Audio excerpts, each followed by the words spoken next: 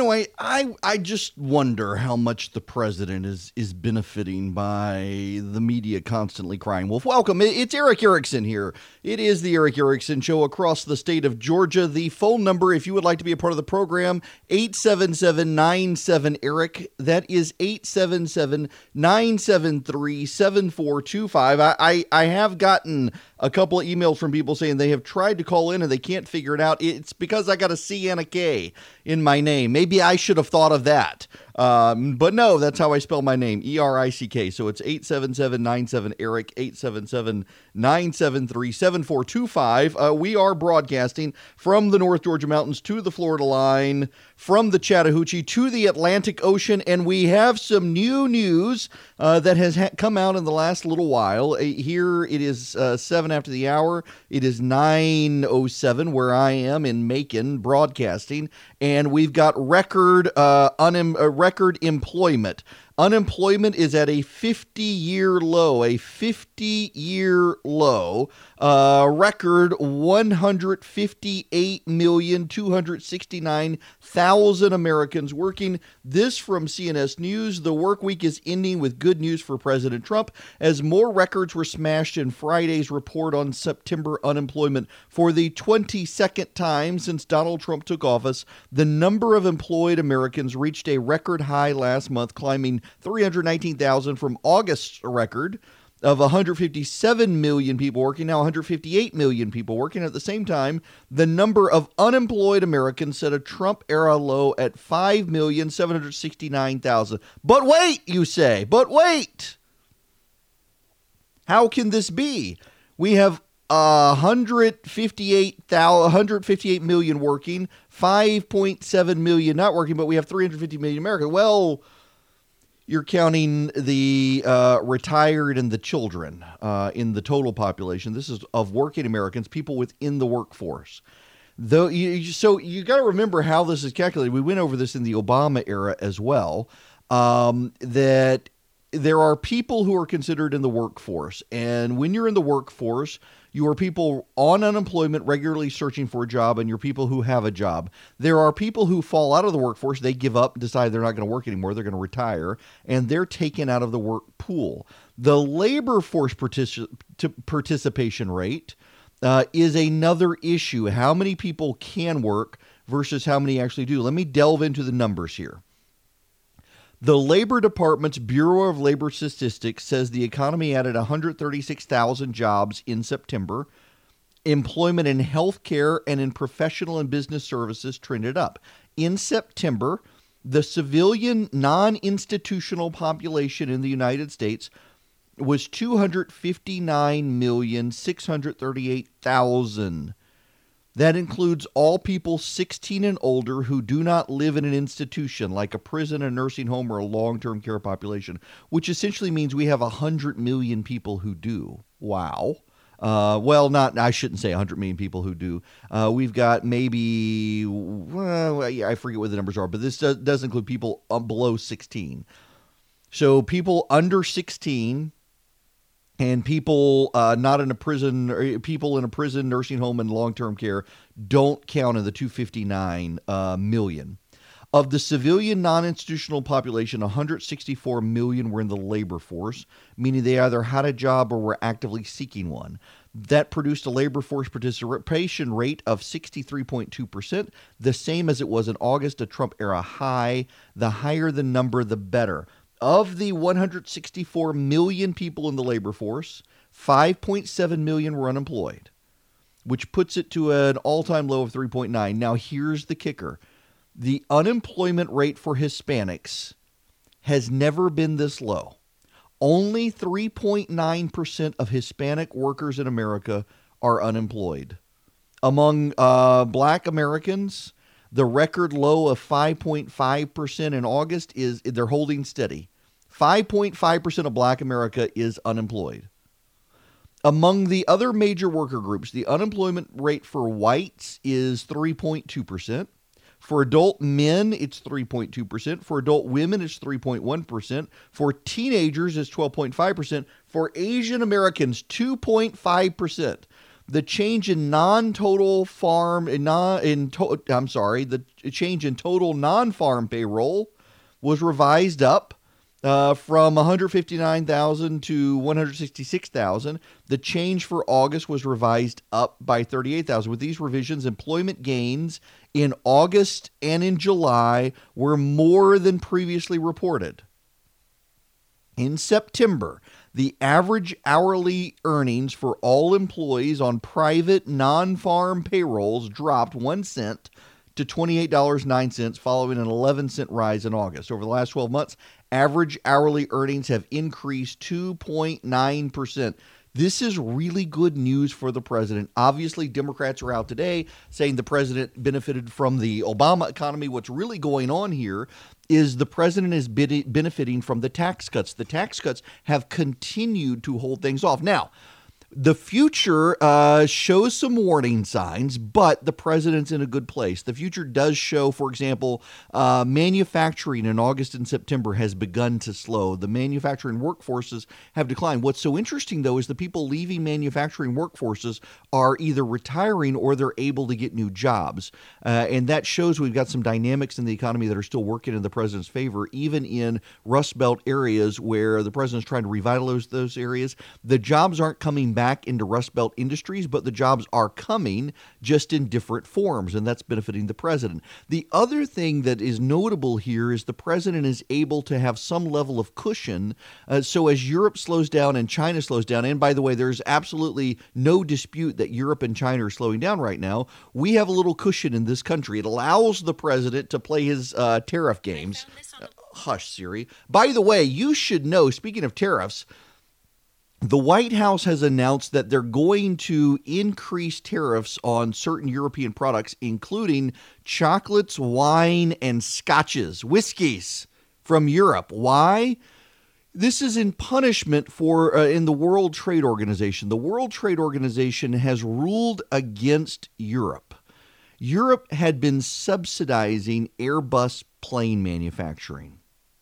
The United States filed a complaint on behalf of Boeing with the World Trade Organization, claiming it was inappropriate for European countries to be subsidizing Airbus making airplanes. The World Trade Organization ruled in our favor, and that allows us to extract penalties from Europe for a certain period of time by imposing tariffs. Now, the media has been reporting this as an extension of the trade war. It's actually in punishment for Europe having subsidized Airbus planes. The problem here is that though the president is applying tariffs to whiskeys, wines, and chocolates from Europe, it's actually Americans who will pay the tariffs. The European countries won't pay the tariffs. Americans will. Essentially, what this does is it tries to dissuade Americans from buying European chocolates, European wine, and European whiskeys in favor of American chocolates, American whiskeys, and American wines. So California may benefit to some degree. Bourbon country certainly going to benefit from the news, which is excellent. But we've got that issue. You do need to be mindful of that. Now, we need to turn to other news. That's the economic news of the day. I have taken the time to reach out to the Department of Labor here in Georgia, just so you know.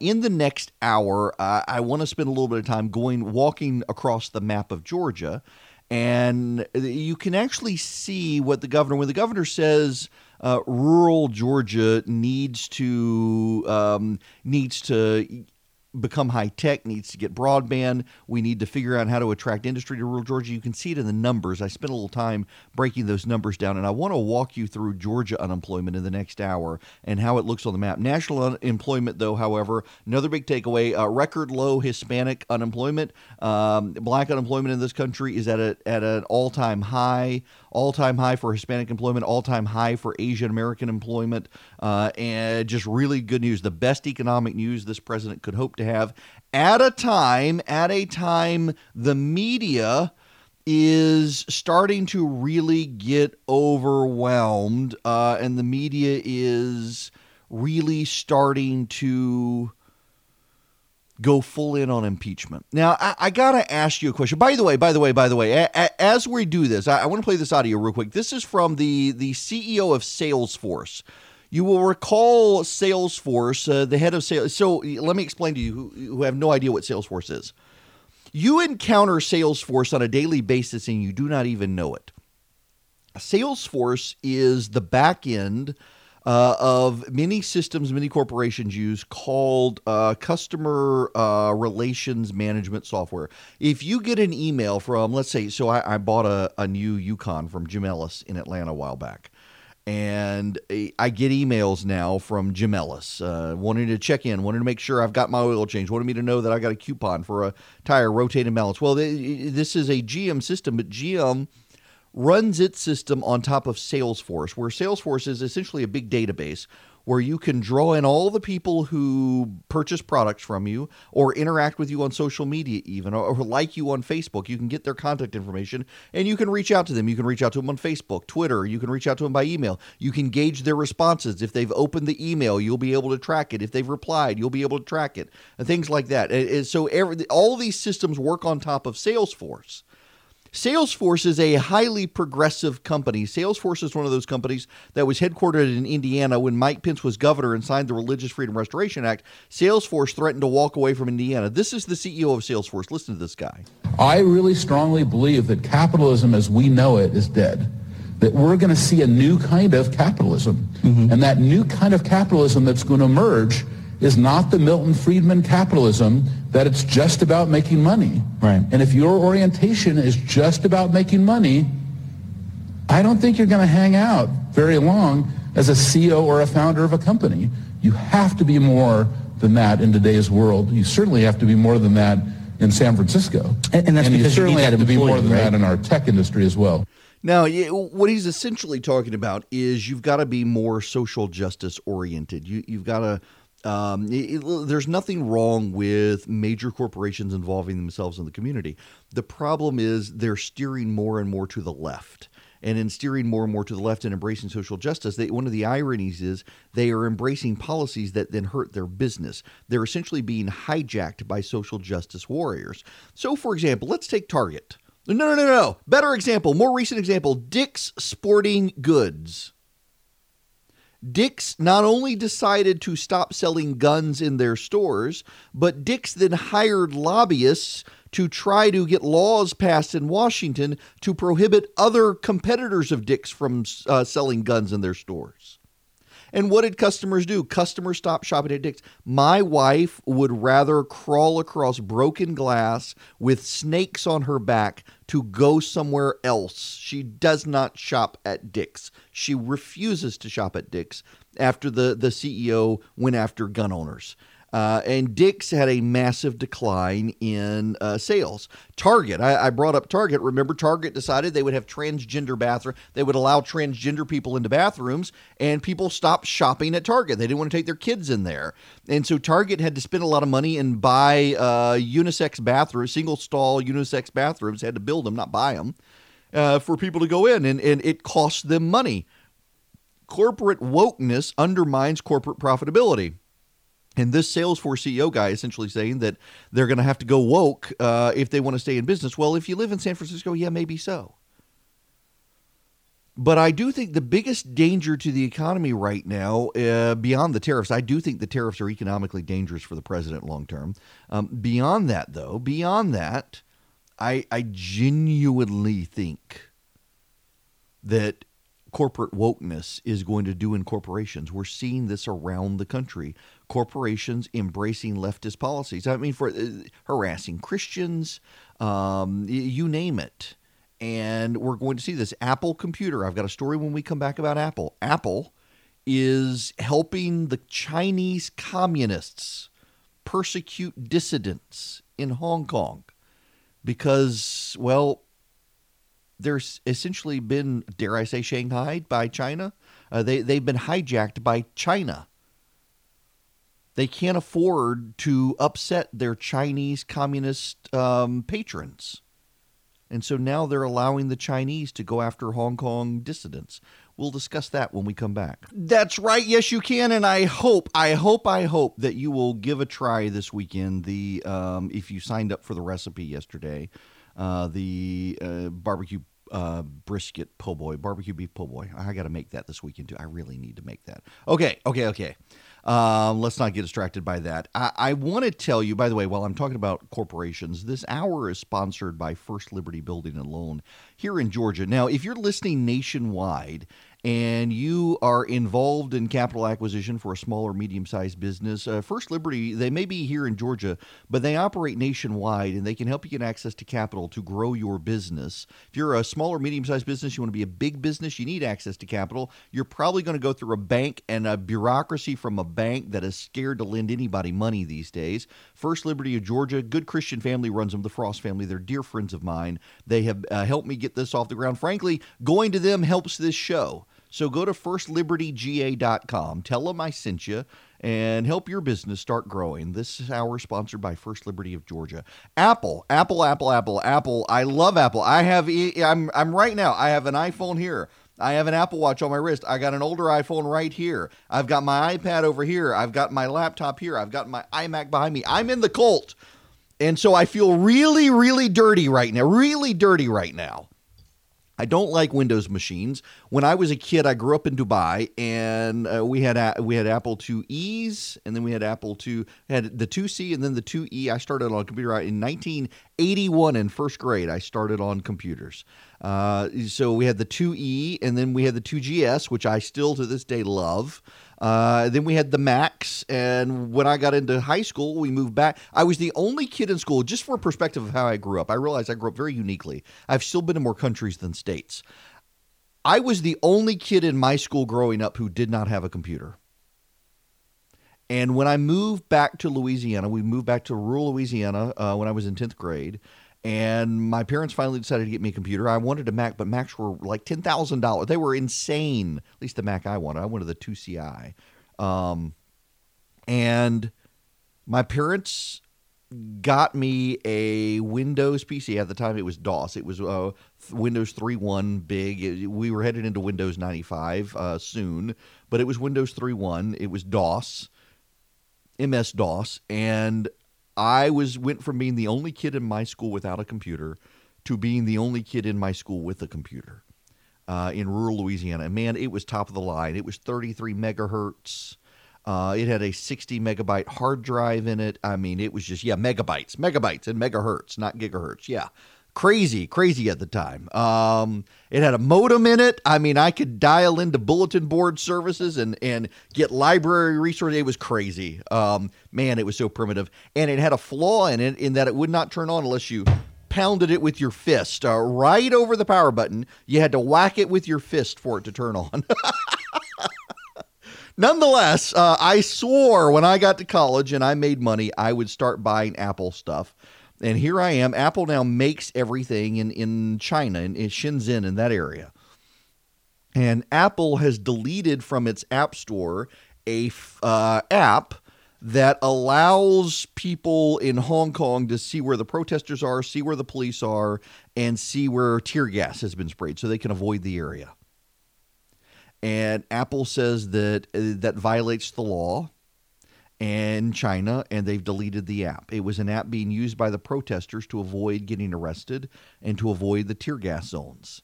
And Apple has pulled it. They are helping the communist Chinese. They're not admitting it, but it seems pretty clear the Chi-Coms complained, and Apple yanked the app.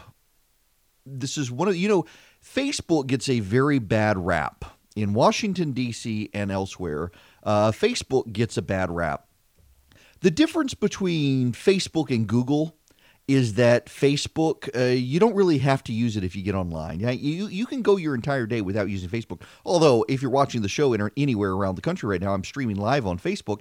I like Facebook, and I'm not a huge Facebook user. It is a great way for me to interact with my family, but, it's just one more thing in my life. That being said, unlike Apple, a company I dearly love, whose products I use, Facebook doesn't operate in China. Because Apple is willing to surrender data of people in China to the Chinese communist authorities, and Facebook isn't willing to do that. Think about that for a minute. Facebook, I think, intuitively understands that China would be able to use the data to find patterns of people that would suggest, for example, they're Christians, and go round up the Christians. Apple lets China have access to that data.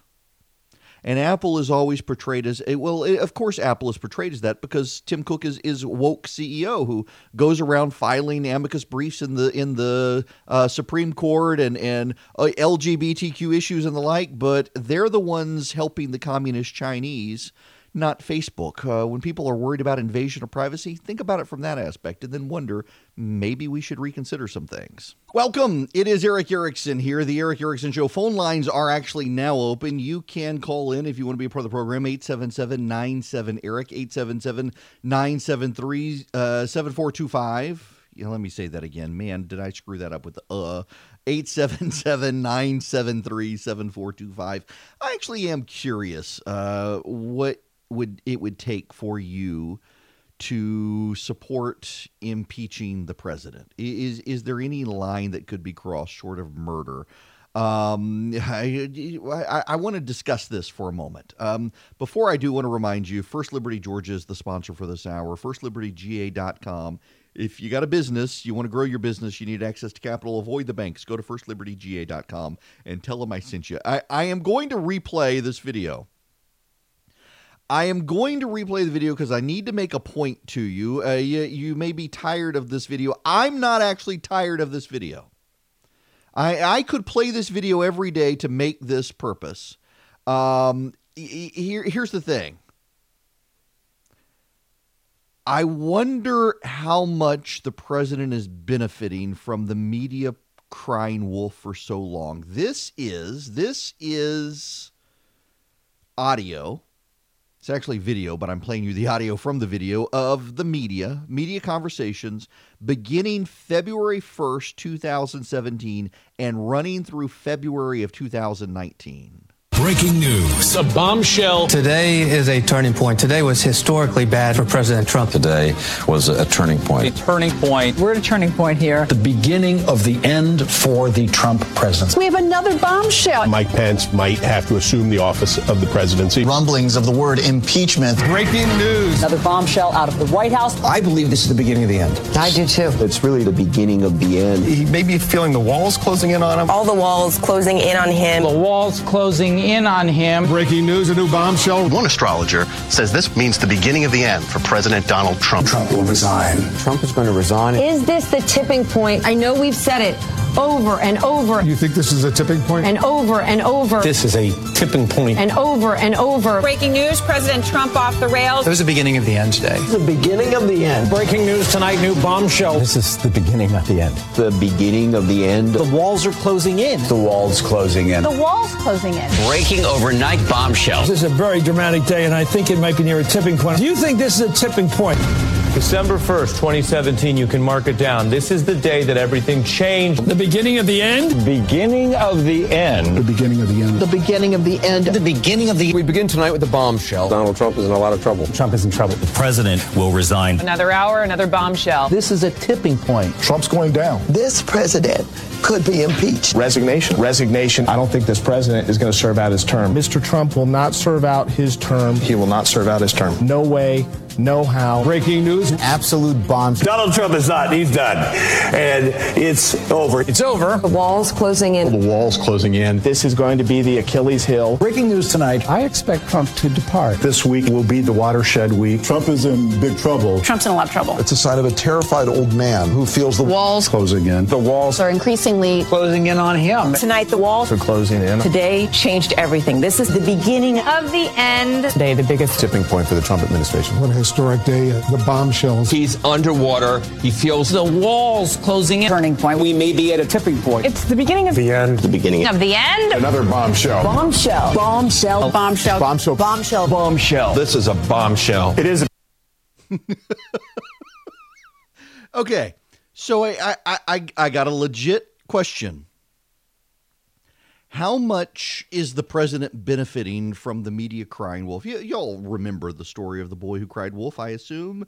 A little boy in a field is bored. He's tending the sheep.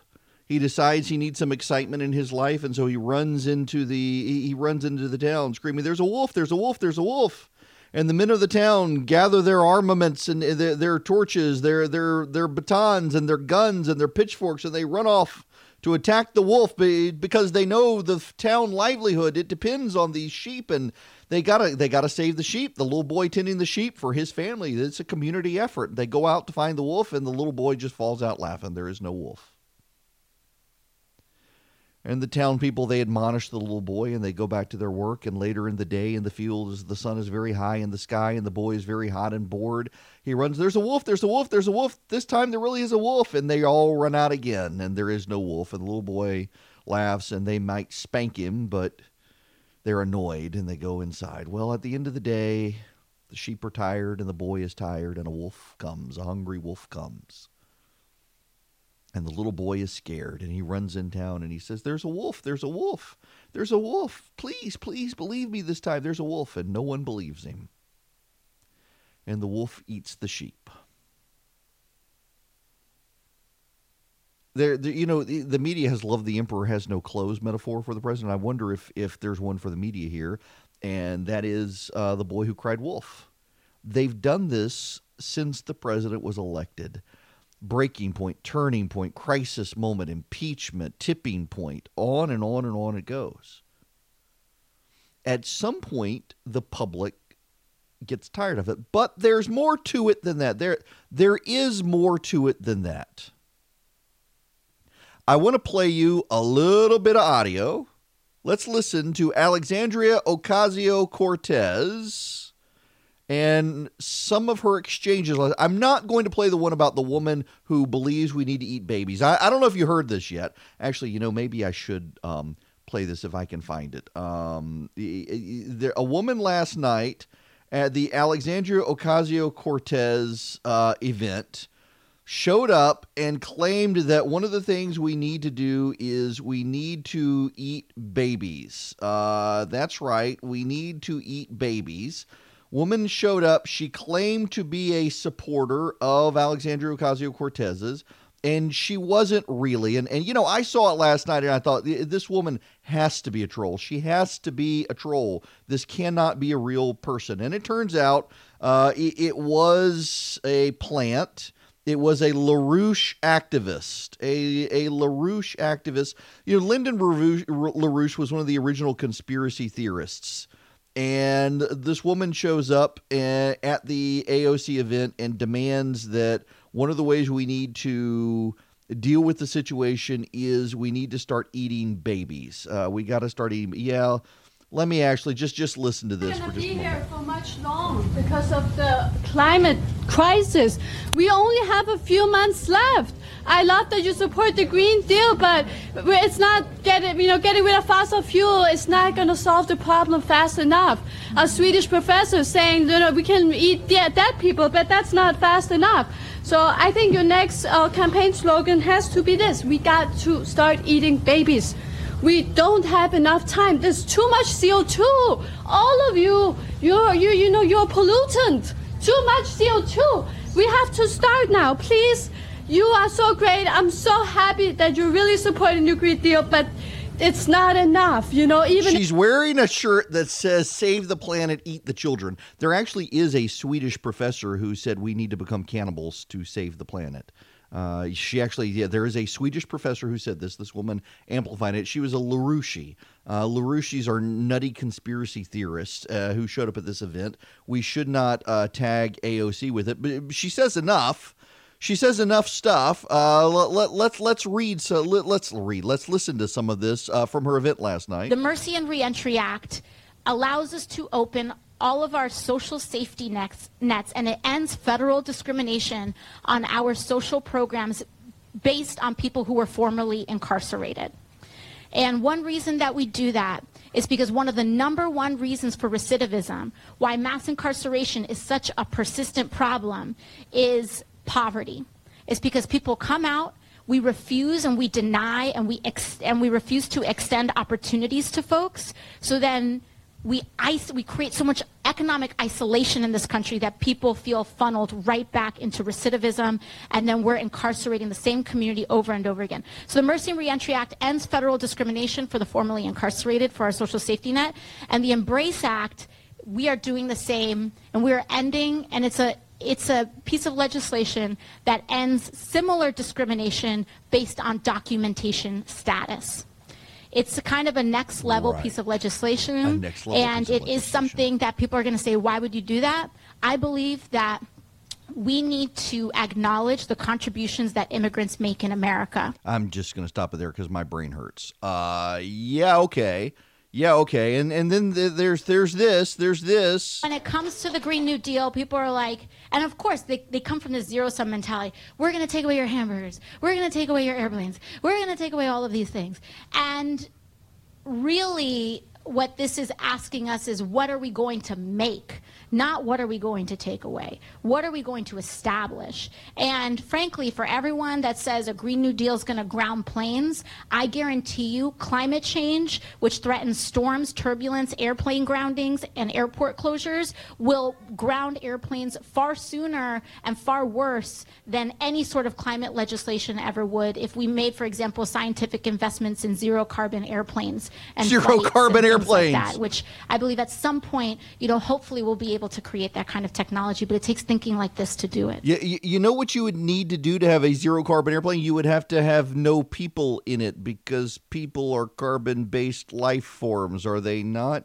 So we've got the media refuses to give a pass, or always gives a pass to this stuff, and always amplifies every single thing about the administration.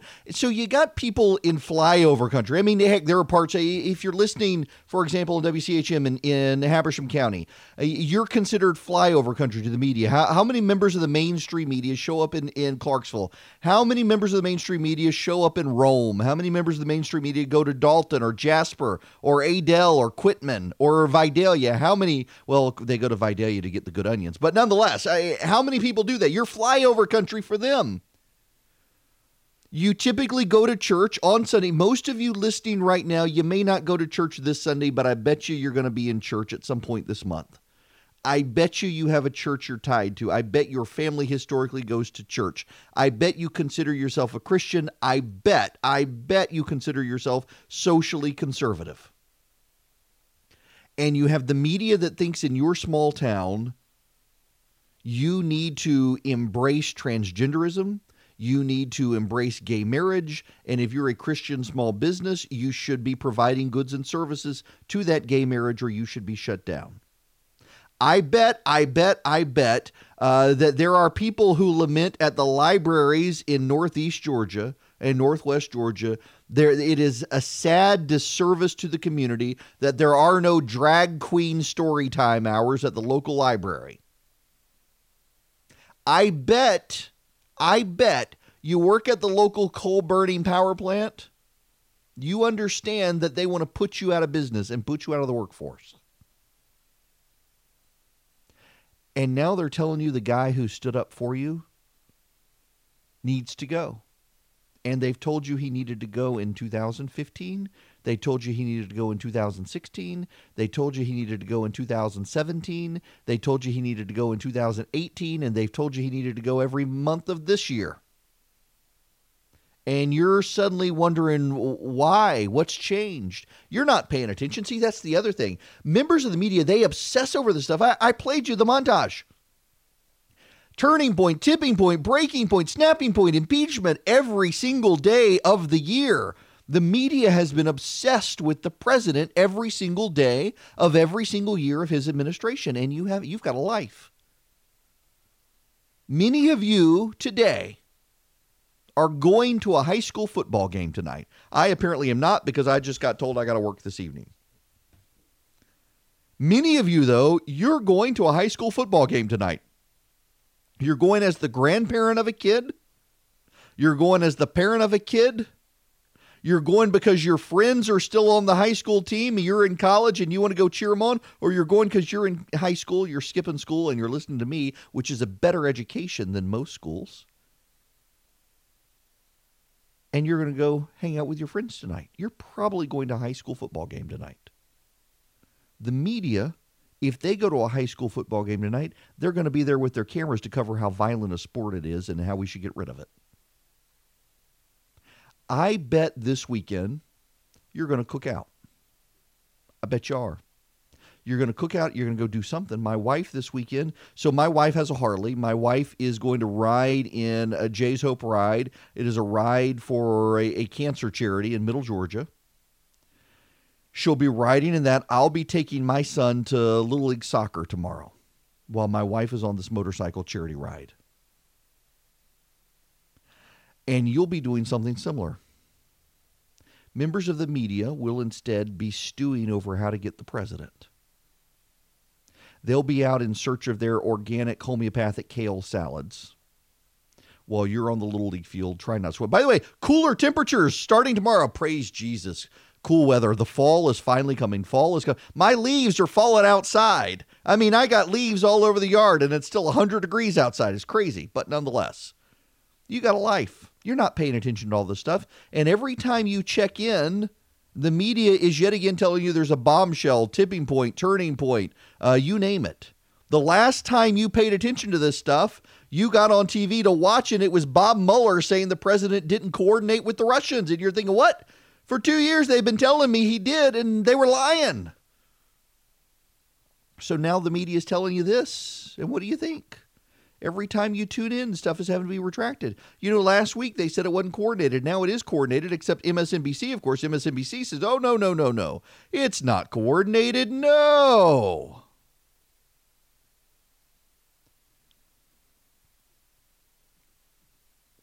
You look at this stuff and you think, I'm not being told the truth by these guys, and I got problems with him, but he's on my side and they're out to get me.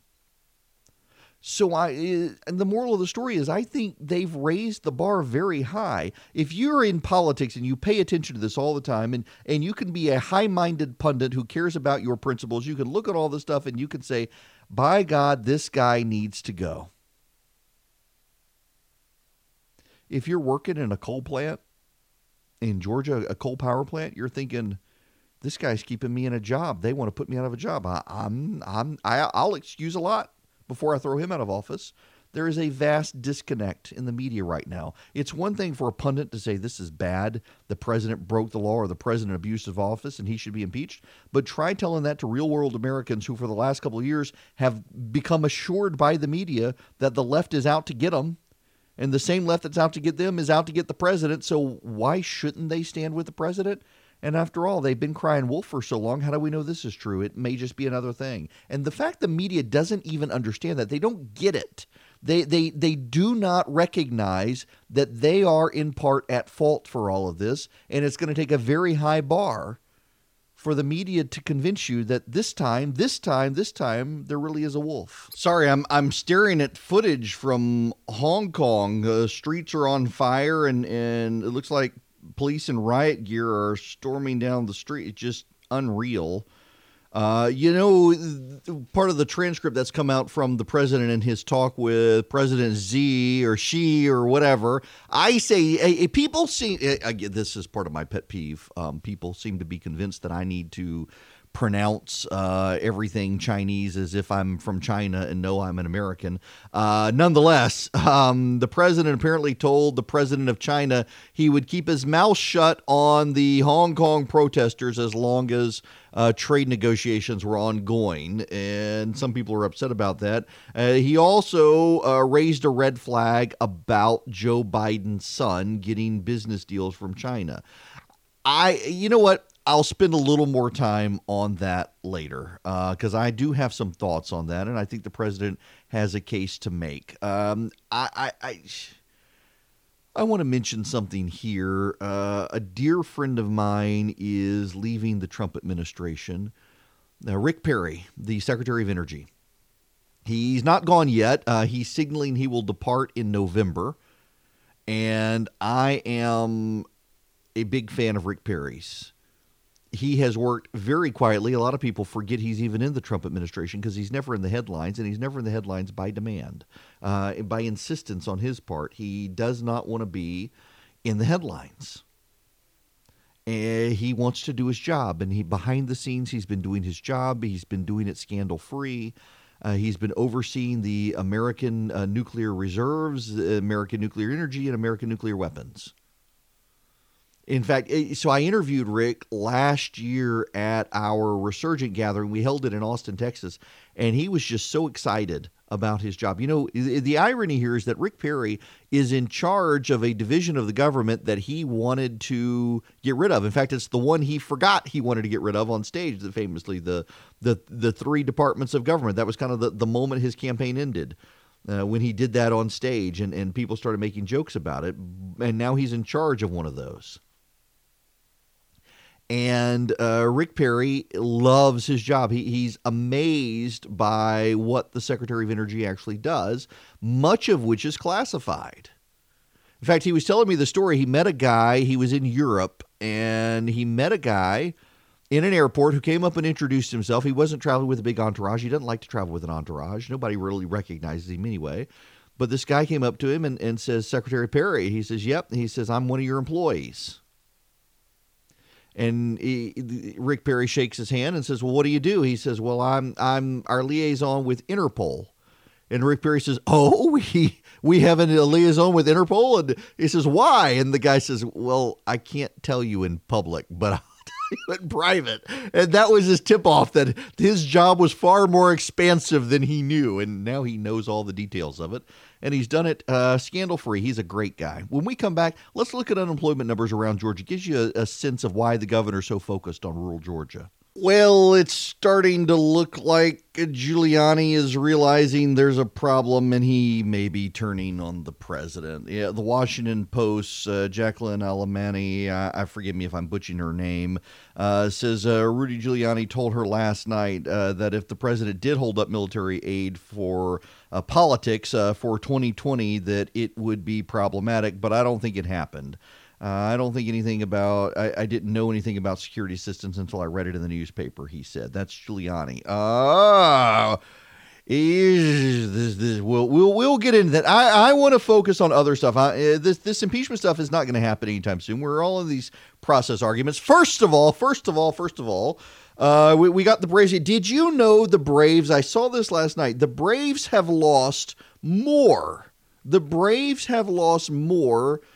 First games in playoffs than any other team in Major League Baseball. I had no idea. They lost last night. The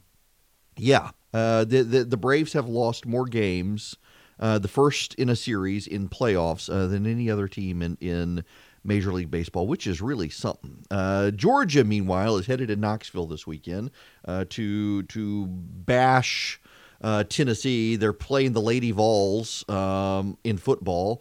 The Tennessee Athletics announced that they're going to put the women off the basketball court onto the football field because they'll probably have a better job of giving Georgia a run for the money than the actual football team. Yeah, meanwhile, the weather is supposed to start being good. Yes. The weather is supposed to start being good in Georgia. Praise the Lord.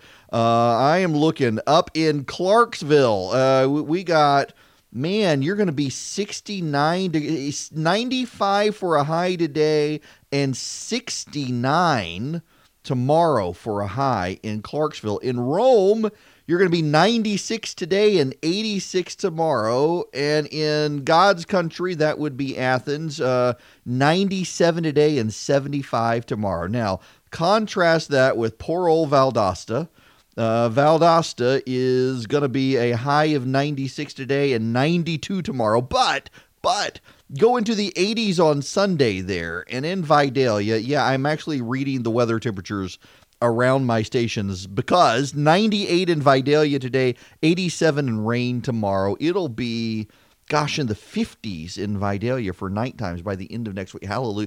Fall is finally here. Praise Jesus. Fall is finally here. It's coming slowly. Now, hang on. Let me just give you some perspective. I'm in Macon. I'm right smack dab in the middle of the state. And we're going to have a high of 101 today in Macon. Tomorrow, 87 degrees. 86 by Sunday. It'll be 84 degrees for a high this time next week. Allegedly. Of course, this is weather forecasting. We have no idea what it actually is. But 101 in Macon today. That's right. 101 degrees where I am. Y'all, hell has come to Georgia. My wife was actually talking about she's a good Christian church friend of hers yesterday. They were saw each other in the hair salon, and the woman said, "Hell has finally come to Georgia." Yes, hell is here, and it didn't need Sherman to come with him. It's just Satan did it all on his own this time. Wow. Okay. Enough about the weather. We need to talk about unemployment in the state of Georgia. We do have a bunch of Georgians. Oh, no. I got a very nice lady from the state of Georgia emailed me and said on my statewide show, she listens to my show in Quitman, Georgia. Down in South Georgia. She lives on the Florida line. She listens in Quitman, Georgia. And she asked if I would please point out, she works for the state forestry, and she asked if I would please point out that there is a burn ban across the state of Georgia right now. Please do not be throwing cigarette butts out your windows. Please do not be lighting fires outside. She said it is very, very dry, and firefighters across the state of Georgia have, I think she said it was like 40 to 45% increase in wildfires in the state right now. Randomly started, a lot of them being started by loose debris, particularly idiots driving down the road who throw cigarette butts out. They're burning up interstate medians across the state of Georgia by throwing their cigarette butts out the window, catching things on fire. It's so dry right now that we're going to get a little rain this weekend, but very limited drought relief. Anyway, Sally in Quitman, who works for the State Forestry Commission, said, please ask everyone, since I'm statewide, to don't throw your cigarette butts out the window. Now, that being said, let's get into state unemployment. Habersham County. Those of you up in Habersham County, I want you to know that you are doing quite well. In fact, the Georgia Mountain region, the state divides up the Georgia region into 12 geographic areas. And the Georgia Mountain region includes Banks, Dawson, Forsyth, Franklin, Habersham, Hall, Hart, Lumpkin, Rabun, Stevens, Towns, Union, and White counties. The Georgia Mountain region. So for Forsyth County's in there, interestingly, Forsyth County's in there, not the Atlanta area. But Banks and Dawson, Franklin, Habersham, Hall, Hart, Lumpkin, Rabun, Stevens, Towns, Union, and White counties. And your unemployment rate is 3.1%. The Georgia region, the Georgia Mountain region, has the lowest unemployment in the state. To give you perspective here, the state unemployment right now is 3.8%.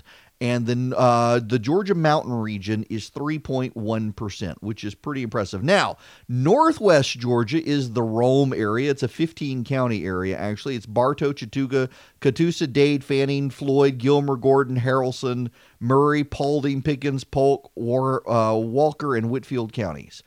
Your unemployment rate is 3.6%. Again, below the national average, below the state average. You're doing well up there in the Rome area. Middle Georgia is at 4%.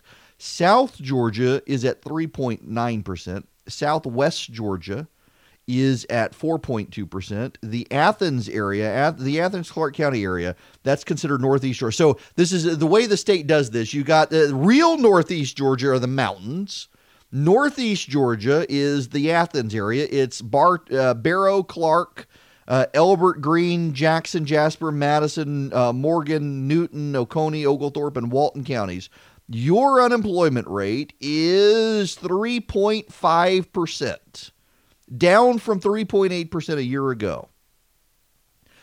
But the reason there's actually a method of my madness going through this. Let me give you the areas just so you know. Southwest Georgia is at 4.2%. That's Baker, Calhoun, Colquitt, Decatur, Daugherty, Early. Notice I said Daugherty instead of Doherty. Early, Grady, Lee, Miller, Mitchell, Seminole, Terrell, Thomas, and Worth counties.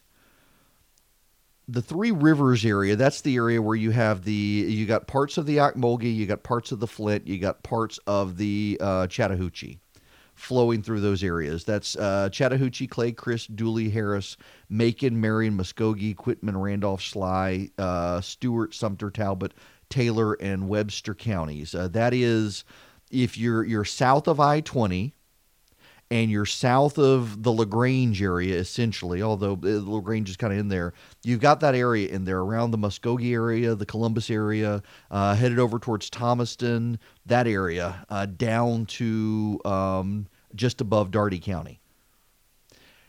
The reason I'm pointing this out, let me do the last one, and you'll understand why. The River Valley, not the River Valley area, it is the Heart of Georgia. The Heart of Georgia area is southeast Georgia. That's Waycross, that's Douglas, that's Eastman. That area is at 5.1%. Now, the reason I wanted to break this down like this, the reason I wanted to kind of divide this up is the North Georgia area, the Habersham County area wrapped around Forsyth County, Lumpkin County, over and down into the Floyd County, the Barrow County, that area. The arc around North Atlanta, all the way over to the South Carolina line, gets a lot of attention from our politicians because that area has gotten a lot of population growth. I mean, just the development, head up towards Clayton, Georgia, head up Lake Rabun, see that area up there and how it has grown, see the north of Lake Lanier area, the Gainesville area and north, and see how it has grown. And you've got a lot of people who either they commute into more urban areas or they are able to work up there. Some of them, frankly, commute up to North Carolina and South Carolina. You got a lot of people now who live in northeast Georgia who commute into South Carolina for work. And that area economically is doing the best in the state. The Northeast Mountains in Georgia is the best area in the state. And we have a lot of politicians, as the population has grown up there. It's still considered rural Georgia technically, but it's got more seats in the state legislature than, for example, southeast Georgia. So it gets a lot of attention. And, of course, Windstream is hot garbage up there. And so it gets a lot of attention from state leaders on broadband. It's got focus. But then you get down into southeast Georgia, and the southeast Georgia actually has the worst employment in the state right now. Southeast Georgia is above the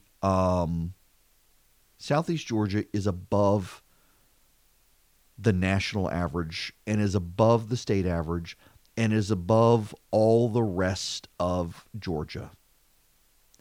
It has some serious problems in unemployment. It is at 5% unemployment. That area in South Georgia is, they call it the Heart of Georgia area. It's Appling County, it's Bleckley County, it's Chandler County, it's Dodge County, Emmanuel, Evans, Jeff Davis, Johnson, Lawrence, Montgomery, Tattnall, Telfair, Toombs, Trutland, Wayne, Wheeler, and Wilcox counties. Those areas of Georgia have been very hard hit agriculturally. They're in a drought right now. A lot of them have moved to subsistence farming. They are rural areas. They are predominantly black areas in the state. They are areas, interestingly enough, that went for Brian Kemp. Brian Kemp did very well in the election in 2018. I'm pulling up the statewide results just so everybody gets a sense of this. They are counties that Brian Kemp is really committed to. And they are counties where people are on hard times. And they are counties that are isolated to a degree because those counties are areas where there is no major airport. If you're in, for example, Dodge County, Georgia, if you're in Eastman, Georgia, my wife, as a matter of fact, wants to ride her motorcycle down there. There's the Leatherman is a motorcycle outfit down there. But if you're in Eastman, Georgia, that is, I'm in Macon, and it's an hour and 15 minutes from me in Macon to get to Eastman. If you're in Eastman, where's the nearest airport that you can get to get a major flight? You've got to drive 2.5 hours to Savannah. You got to drive 2.5 hours to Atlanta. You got to drive 3-4 hours to Jacksonville. There's nothing down there. And I don't mean this disparagingly to those areas. You understand if you live down there what I'm talking about. McRae on the Golden Isle Parkway. Eastman, McRae, Hazelhurst, Baxley, Jessup. Go down to Douglas, Fitzgerald, Abbeville. You got a big prison in Abbeville. Take Hawkinsville. Take even Cochrane. You got a college down there. You're about an hour outside of Macon. But what do you do economically in those areas? You got a lot of farmland down there. Georgia Power is building some infrastructure down there. Georgia Power is building some power down there. There's a lot of land down there to build stuff. But there are no major highways. There are no interstates in that area. There's not a port facility in that area. There's not a major airport facility in that area. And the small family farms, Sonny Perdue is actually right when he points this out, that the small family farms are starting to crumble. But on top of that, you got no internet infrastructure down there. You don't have a telecommunications infrastructure down there. Most of the people, you drive down in that area, I'm down there all the time. I mean, this is south of me. We take rides out of the country. We go down there. People are dependent on satellite dishes because you don't even have a cable TV infrastructure down there. And those areas are the areas where the state needs to focus for jobs. Those areas are the areas of the state where we got to figure out something. They're the areas of the state that are economically falling behind. And as they fall economically behind, the people of Atlanta, the good white liberals in Atlanta, they forget about those people. They look at you if you're in Habersham County, or they look at you and you're in Floyd County, they're saying they're doing quite well. Y'all are rural Georgia. If you're in Habersham, if you're in Floyd County, you're in Pickens County, they're looking at you and they're thinking, well, those are rural areas we drive through. We go on vacation there. They've got money. They don't ever see Dooley County. They don't ever see Meriwether County. They don't ever see Appling County. They don't go in those areas. And the governor won those areas. The governor campaigned through those areas, so he cares about those areas. But a lot of the state is oblivious to them, and trying to get economic resources down there to help those areas is something the government is going to have to deal with. Again, the state unemployment right now is 3.8%. And in southeast Georgia, unemployment is at 5%. In the Three Rivers areas, it's almost 5%. That's the area of all the pecan groves, pecan orchards down in South Georgia. And the peach orchards in South Georgia. That's where that is. And they're still at 4.7% unemployment. It is mostly black. It is mostly poor. It is mostly without major telecom infrastructure. You go to the areas, interestingly enough, where there is major telecom infrastructure or close to an airport. Coastal Georgia, 3.7% unemployment. The Athens area, 3.5% unemployment. Habersham County area, 3.1% unemployment. Go down close to Jacksonville, go down close to Tallahassee, you've got under 4% unemployment. It's those rural areas, though, in the heart of Georgia that need help, and they don't have the eyeballs or the attention. And the governor and the state really need to figure out a way to help those areas. Welcome back. It is Eric Erickson here across the state of Georgia. If you'd like to be a part of the program, 877-97-ERIC. That's 877-973-7425. A little bit more in Georgia before we get back into impeachment. I realize you would never know this from the national media, but believe it or not, there's a world outside of impeachment that's happening around the state. One of those, interestingly enough, is the UGA trustee who has stepped aside. He is involved in scandal. Now, I had the story up earlier. My goodness, this always happens to me. I have the story up, and then the story goes away. So anyway, this guy was on the board, the chancellor board, and he is out. He is out because of scandal. He is under investigation from my goodness, my voice just cracked. Allergies. I'll blame allergies. He's under investigation because he created a contract and forged a name from someone, an employee at UGA, claiming that his company would be getting a massive amount of money, and then sold that debt to another company, so that company could make a profit. Yes, the Regents Board. It is, what's his name? Dean Alford.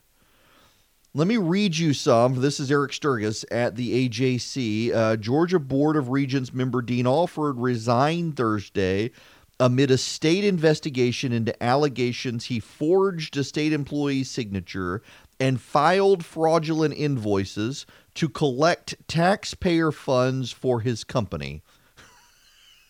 A buddy of mine just texted, "Welcome to adulthood. You'll notice some changes. I got allergies. Stop it." The State Attorney General's Office and Georgia Bureau of Investigation issued an arrest warrant for Alford on suspected racketeering and for criminal attempt to commit theft by taking. Now, so here's the situation. He has a company called Allied Energy Services. They work on permitting, financing, and construction of solar, waste-to-energy projects and other things. Basically, taking advantage of Green New Deal nonsense. Although was founded in 1977, it's got over $5 billion of energy products in Central and North America. He's suspected of transmitting fraudulent documents to a company called Versant. He said the University of Georgia had a $487,000 debt with his company, and he sold that debt to Versant and forged documents from a UGA employee. Now, interestingly enough, his wife was the executive director of the Georgia Lottery. She's now saying she's filing for divorce. She had no idea he was doing this sort of stuff. But there's a political catch. We'll get into it when we come back. Hello there. It is Eric Erickson here, the Eric Erickson Show. The phone number is 877-97-ERIC, 877-973-7425. We should have some good news to tell you about soon. Rather excited. Okay. We got to get into the political implications of this story. If you're just tuning in here across the state of Georgia, a regent from the Georgia Board of Regents, Dean Alford, abruptly resigned on Thursday. The GBI is looking for him. He's going to turn himself in. He is accused of arranging. So in finance now, there are situations. You know, you can do this with the lottery too. You win the lottery, and you get them to pay you out $10 million a year over 30 years. So you're going to get $300 million. Well, you can go to various finance companies, and they will pay you $200 million right now, and in exchange you sign away your $300 million. So that company knows they're going to make $100 million. Because the state's not going to default on the lottery payment. And you check the wrong box. You decided to spread it out over time. You can go to one of these companies. Well, this is essentially what this guy, Dean Alford, did. He said he had a debt of $400,000 coming from the University of Georgia. And he signed it away. He sold the debt. The debt from the University of Georgia system was $487,982. And so he sold the debt to a group called Versant Funding and provided them all the documentation, the signatures from the University of Georgia, all of that. But there's a problem. It looks like he did it in excess of $1.7 million over time, the various debts that he had. And he got immediate working capital for his company. And here's the catch. According to the state of Georgia, he forged the signatures. He never actually had contracts with the system. And he forged signatures. Now, Debbie Alford, his wife, was the former chief executive of Georgia Lottery. She says she is very shocked by the allegations. She was planning to file for divorce. She is definitely now filing for divorce. This guy is going to go to jail. By the way, you should note, Alford is one of the regents that Nathan Deal, spur of the moment, added to the board. Remember, when Nathan Deal was leaving, Nathan Deal added a bunch of people to the Board of Regents. basically preventing Brian Kemp from adding people to the Board of Regents. Nathan Deal stacked the Board of Regents on his way out the door, and Jeff Duncan actually blocked those appointments. And the reason Jeff Duncan blocked those appointments was because the governor's office, Governor Deal's office, transmitted the notice to Jeff Duncan. The problem was that Jeff Duncan was not yet he had not been sworn in yet as lieutenant governor. So Jeff Duncan said, you didn't follow the proper procedure. We're going to kill these. And they worked out a compromise with the Deal administration, the former Deal administration, and they left Alford on the board. They replaced 2 other people, and they left Alford on. Well, the Democrats, Jen Jordan, who's the abortion advocate in the state Senate, she is blowing up Brian Kemp over this issue, saying, well, he's got this guy, Dean Alford, to resign. Why hasn't he forced the resignation of Jim Beck? Jim Beck, you will recall, is the state insurance commissioner. Jim Beck is suspended from office because he's under a federal indictment for corruption and all sorts of stuff. Jim Beck essentially doing what this Alford guy did.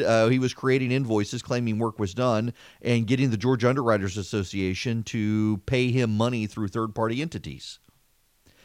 And so Beck is probably going to jail. In fact, I've been told, it's been a while since we've talked about this Jim Beck issue. They brought new charges. The U.S. Attorney in the Northern District of Georgia, B.J. Pack, has brought new charges against Jim Beck, more expansive charges, if you will. They revised the indictment somewhat, made it more expansive. I am told reliably that they tried to cut a deal with Jim Beck. And Jim Beck has refused to cut the deal because Jim Beck doesn't want to go to jail. And the U.S. Attorney insists that some jail time be served by the state insurance commissioner. So they're going to fight. They're going to go to trial. Well, Jen Jordan in the state Senate is attacking Brian Kemp for not forcing Jim Beck, who is under indictment, to resign from office. He's still allowed to collect his paycheck. He is still allowed to have his state insurance benefits. In fact, I'm told Beck won't resign because his wife has cancer and he needs his state insurance benefits to cover his wife's medical coverage. That's why he hasn't resigned. He otherwise would have. But here's what the Democrats in Georgia attacking Brian Kemp on this. They're smart. I mean, Jen Jordan's a smart person. She's got to know this. Jim Beck is a statewide elected official. Brian Kemp cannot force him to resign. Now, I guess Kemp could call the state legislature and impeach, but the state legislature in Georgia actually has precedent on this. The state legislature in Georgia does not impeach people who are indicted. They don't impeach people who are indicted because they're not convicted. If Jim Beck is convicted, he will automatically be removed from office, and they really do believe in this whole innocent until proven guilty thing. As a lawyer, you would think Jen Jordan would know that. As a lawyer, you would think Jen Jordan would know the governor can't force him to resign. But Jen Jordan really wants to run for higher office. She's thinking of running for the Senate. And she can't just run on fetal heartbeat. She can't run on fetal heartbeat because, one, fetal heartbeat just got held up by a judge. But two, despite some of the polling out there, fetal heartbeat really isn't that big of a deal for most people. And she knows if she's defined as the pro-abortion candidate, she's not going to win in Georgia. So she's got to come up with something else. So I guess she's going to take this corruption angle with the governor. I don't know that that's going to help her very much. But that's the angle she wants to take now, is the corruption angle. And she's attacking Brian Kemp for not forcing Jim Beck to resign. And I don't think that's going to help her. But it really is worth calling her out. Seriously, it's worth calling this out to attack the governor for not doing something that he has no power of doing. But that's the way the Democrats play these days. So it's worth calling him out. Meanwhile, in other state news, we don't need to belabor all of that. In other state news, Jack Kingston, who represented Savannah, he has filed his paperwork to run for the U.S. Senate seat of Johnny Isakson. Also, very interesting here, Randy Evans has done so. Randy Evans is the president's ambassador to Luxembourg. Very influential Republican, served on the Republican National Committee, has been very helpful in Georgia redistricting and other fights. Randy Evans has also filed his paperwork for the Senate.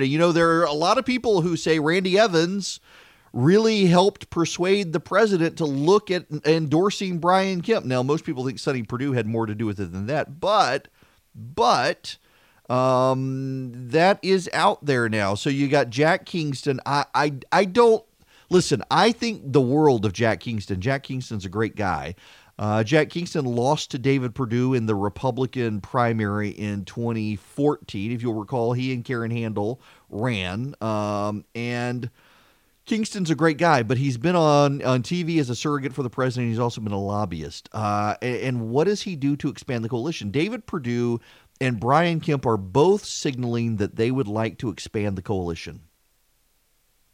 They would like to go beyond beyond the base. So, for example, Doug Collins is probably the front runner. If we're honest about it, Doug Collins, up in Northeast Georgia, congressman, is probably the front runner. Doug Collins has high name ID. He has national visibility. The president likes him. Republicans like him. He fires up the base. He knows how to raise money. Doug Collins is probably the front runner. No disrespect at all intended to Doug Collins, who I love. We have him on this program a lot. I think one of the things that Doug Collins has to answer is David Perdue and Brian Kemp are both saying they would love to expand the base. How does Doug Collins expand the base? Doug Collins, make no mistake about it, Doug Collins can probably turn up the base more than anyone else. Doug Collins undoubtedly, in my mind, can mobilize Republicans. But here's the thing. David Perdue sat down with the Atlanta Journal-Constitution, sat down with Greg Bluestein, and he says he implicitly trusts Brian Kemp to pick the nominee. He's got 3 criteria the two of them have discussed. One, this is again David Perdue saying he and Brian Kemp have agreed on 3 things that the Johnny Isakson replacement must have. One is they got to be on our side. They got to support the president's agenda, including immigration, trade, and healthcare. The second thing is they've got to be able to communicate the message because Republicans don't have a great history of communicating. And the third is this: Georgia is a growing state, and the Republican Party needs to broaden with it. The Republican Party is a growing state and needs to broaden. So I'm starting to think I have a preferred candidate in the race. There is in Georgia Jason Anavitarte, and if I'm butchering Jason's name, Jason is a Paulding school board member, but he's more than that. He's a strong conservative. He's a young guy, and he's been on he's worked for Brian Kemp. He's been on he was the chairman of the board of trustees for Chattahoochee Technical College, and he has been part of the Hispanic Chamber of Commerce in Georgia. He's a good conservative. He's a friend of mine. I like the guy. And if he were to apply, and I think he has applied, I think he would be a very interesting pick because he is conservative. He is very conservative. He is solidly pro-life, solidly a Republican. He knows how to communicate, and he would expand the base. There are more black voters in Georgia than there are Hispanic voters, and I got to tell you, the data consistently always shows the same thing. Black voters in Georgia may vote for, let's say you did Herschel Walker. Now, he actually lives in Texas, so I don't think it could be him. But Herschel Walker, let's just say it was Herschel Walker, that he moved back to Georgia and said, I'll run. What you find is that black voters in Georgia, they'd vote for Herschel Walker. They absolutely would. And then they'd go right back to voting Democrat for everyone else. Hispanic voters tend to vote in blocks, and Democratic voters tend to vote in blocks, and white voters tend to vote in blocks. And Hispanic voters right now are the key demographic in this country whose blocks shift around. Sometimes they vote Republican, sometimes they vote Democrat. They're also growing. Hispanic voters are growing in Georgia more than black or white voters. So yes, they're a smaller number, but it certainly pads the Republican margins long term. You find a Hispanic conservative who aligns with the president on immigration, who aligns with the Republican Party on life and conservative issues, who you know is going to go to the Senate and going to be a diehard conservative. You expand the cushion for Republicans in Georgia. Remember, we've run the numbers before. We don't need to go ad nauseum back into the numbers. But Republicans typically in a presidential year, they have about 125, 150,000 person cushion. If you get that to a 200,000 person cushion, you have a real hard time overcoming that if you're a Democrat. And Republicans need to be playing a long-term game. Again, let me read you this from David Perdue. This is what David Perdue says in the 3 criteria. Someone who supports the president's agenda, someone who can communicate, and we need to broaden the party. Georgia is a growing state. I think you broaden the party. A lot of people are saying we need a woman, we need a woman, we need a woman. You know, if married women still vote Republican. It's single women who are the problem. And as single women grow in Georgia, the Democrats get an advantage. You're not going to bring a bunch of single women into the Republican Party, and married women are already there. Bring Hispanic voters into the Republican. You know, Florida Republicans have done this. My goodness, have you not paid attention? Rick Scott and Ron DeSantis, they would not be senator and governor but for Hispanic, non-Cuban Hispanics. And that's important because Cuban voters in Florida are Republican. They've always been Republican for historic reasons. Cubans vote Republican, but non-Cuban Hispanics in Florida don't. Non-Cuban Hispanics in Florida tend to be Democrat. And in 2018, they went overwhelmingly for Republicans. And in fact, you know, by the way, there's data out there that the non-Cuban Hispanic vote in Florida is now locked in for Republicans. That the Puerto Rican voters who fled Puerto Rico, they're becoming Republicans largely because of Democratic corruption in Puerto Rico. There's interesting data. Florida may not be the swing state a lot of people have always presumed it to be. But Georgia's becoming one. You lock in the Hispanic voters and you take Georgia off the table too. We need to think about these things. We do need to get into other national news out there. There is a lot of other national news out there. But before we do this story, this will make you aggravated. This story comes from, is it Forbes? I saw that it came from Forbes. Yes. Forbes has a story about Forest Park, Georgia. Get this. A preschool in Forest Park, just so you know, for those of you who avoid Atlanta like the plague, like I do, Forest Park is a suburb of Atlanta on the south side, the airport area. Forest Park is home of Little Ones Learning Center, a preschool that is part of the Farm to School movement. Students at the school learn not only how to plant and care for a garden, they learn to appreciate nutritious food. Little Ones program has been widely praised. In 2015, Sandra Deal, the then First Lady of Georgia, visited the school to see the gardens and meet the little gardeners. To spread the benefits to the broader community, the school started operating a farm stand twice a month to sell the excess farm produce to the local community. Well, as you can imagine, a code enforcement officer has said it's a safety concern because it is in a residential zone. Cars would park near the stand. The city manager, Angela Redding, has said that this is a problem. If we were to change the ordinance, everyone in the community could set up a farm stand. We could have a farm stand on every corner. City officials said the school may only operate a stand if it's located on city property and is properly permitted. The stand sold about $150 worth of produce a day, meaning the $50 permit would significantly cut into the school's revenue. Also, there's no nearby city property, defeating the point. Holy cow. This is crazy. They're shutting down. This is a school that has been praised by the former governor, his wife, by the current administration. This is crazy. This is like down in, what was it? McIntosh County. They shut down a lemonade stand. A local government, I think it was in Darien, Georgia, shut down a lemonade stand operated by 2 kids during the summer because they weren't paying taxes. Yeah, I kid you not. Bureaucrats are the worst. Bureaucrats are the worst. And having this happen in Georgia, Well, so I got an Atlanta show. I'm going to have to talk about this all. There's no reason to belabor the point. But yeah, this happens around the state of Georgia. We all over Georgia experience little bureaucrats who are trying to impose on people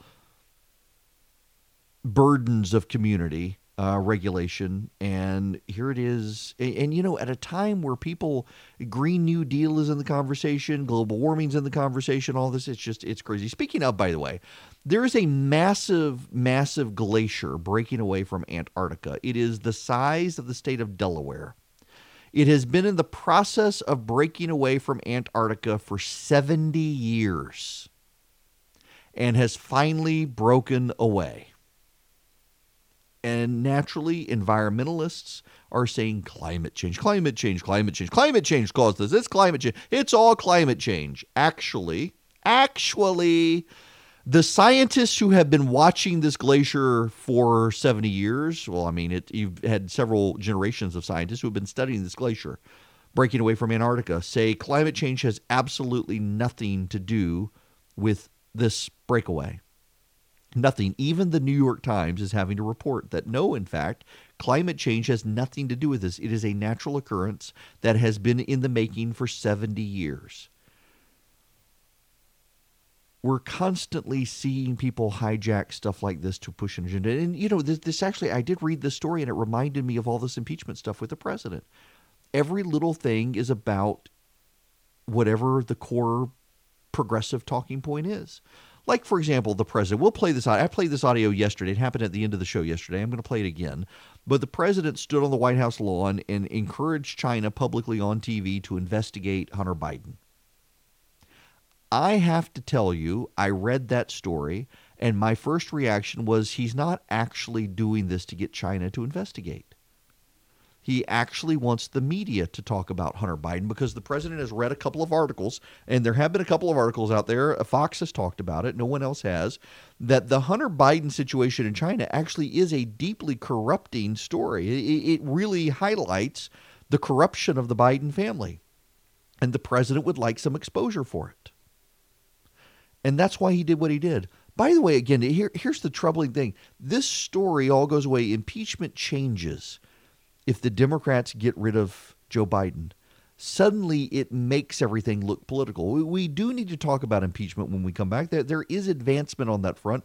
The president is challenging Nancy Pelosi to go on and put up and shut up. I'll tell you what I know, what I've talked to people about when we come back. Hello and welcome. It is Eric Erickson here, the Eric Erickson Show, across the state of Georgia, from the North Georgia mountains to the Florida line, the Chattahoochee to the Atlantic, and across the world on Facebook Live right now. You can call in if you want to be a part of the program, 877-97-ERIC. That is 877-973-7425. I want to put the current conversations in American politics in perspective for you. I keep this audio on standby, and I haven't played it. We're now, this is our 35th show, and I haven't played this audio for you guys, and I want to play it for you. This was done by Reason Magazine years ago, and I've kept it because every once in a while you get into a situation where Americans think, man, things have gotten so nasty. We can't get any worse. This is the worst it's ever been. And in fact, we're actually in a period of American politics where things, if they're doing anything, they're reverting back to the norm. The 1800s in American politics was far nastier than anything you have ever experienced in American politics on the national stage. I want to play for you what Reason Magazine did is they took the campaign statements of the Adams camp and the Jefferson camp in the 1800 election, including the actual words used by John Adams about Thomas Jefferson and the actual words used by Thomas Jefferson about John Adams, and they put them into advertisements. They actually turned them into advertisements, campaign ads, as if this is what would have been broadcast by these campaigns. Again, these are the actual words used by the Adams and Jefferson campaigns against each other in 1800 to give you a perspective of how civil our current American politics is. Here's the Adams campaign words against Thomas Jefferson, including the actual statements made by John Adams about Thomas Jefferson. If Thomas Jefferson wins, murder, robbery, rape, adultery, and incest will be openly taught and practiced. The air will be rent with the cries of the distressed. The soil will be soaked with blood and the nation black with crimes. Are you prepared to see your dwellings in flames, female chastity violated, children writhing on a pike? I'm John Adams, and I approve this message because Jefferson is the son of a half-breed Indian squaw raised on hoe cakes, and Hamilton is a Creole bastard brat of a Scotch peddler. Those were the actual words. You heard the I'm John Adams and I approve. After that, that's actually what John Adams said. Before that, that's what the newspapers who supported Adams said. Now let's hear what Thomas Jefferson said about John Adams. John Adams is a blind, bald, crippled, toothless man who wants to start a war with France. While he's not busy importing mistresses from Europe, he's trying to marry WSB Traffic, daughter of King George. Haven't we had enough monarchy in America? I'm Thomas Jefferson, and I approve this message because John Adams is a hideous, hermaphroditical character with neither the force and firmness of a man nor the gentleness and sensibility of a woman. Yeah, that's let's listen to this one again since I pressed the wrong button and probably scared the bejesus out of half of you. John Adams is a blind, bald, crippled, toothless man who wants to start a war with France. While he's not busy importing mistresses from Europe, he's trying to marry one of his sons to a daughter of King George. Haven't we had enough monarchy in America? I'm Thomas Jefferson, and I approve this message because John Adams is a hideous, hermaphroditical character with neither the force and firmness of a man nor the gentleness and sensibility of a woman. Now, again, these are the actual things said about the candidates. So if anything, where we are in America is reverting back to that. A deeply divided country, and we were a very deeply divided country in 1800, and there was an urban-rural divide in that election. And here we are, as the president faces impeachment, and the calls for impeachment grow. And yesterday, the president gave them something else to talk about. Standing on the outside the White House, the president urging China to investigate the Bidens. I would think that if they were honest about it, they'd start a major investigation into the Bidens. It's a very simple answer. They should investigate the Bidens, because how does a company that's newly formed, and all these companies, if you look at, and by the way, likewise, China should start an investigation into the Bidens, because what happened in China is just about as bad as what happened with Ukraine. So I would say that President Zelensky, if it were me, I would recommend that they start an investigation into the Bidens, because nobody has any doubt that they weren't crooked. That was a crooked deal, 100%. He had no knowledge of energy, didn't know the first thing about it. All of a sudden, he's getting $50,000 a month, plus a lot of other things. Nobody has any doubt. And they got rid of a prosecutor who was a very tough prosecutor. They got rid of him. Now they're trying to make it the opposite way, but they got rid. So if I were the president, I would certainly recommend that of Ukraine. Yeah, he would look at this. Here's the thing. There are two ways to look at this. There's the way the media is looking at it, that this is the president trying to get China to pursue his political opponent and his political opponent's son. And that's a fair, reasonable interpretation. We'll get into the Volcker text messages here in a minute. That's becoming another big part of this. But there's the other way to look at it, and that is the president putting China on notice that one of its state-run entities entered into a very corrupt contract with someone to gain access to the Obama administration, and that they're wasting their money. It's legitimate interpretation. That's as legitimate as the other.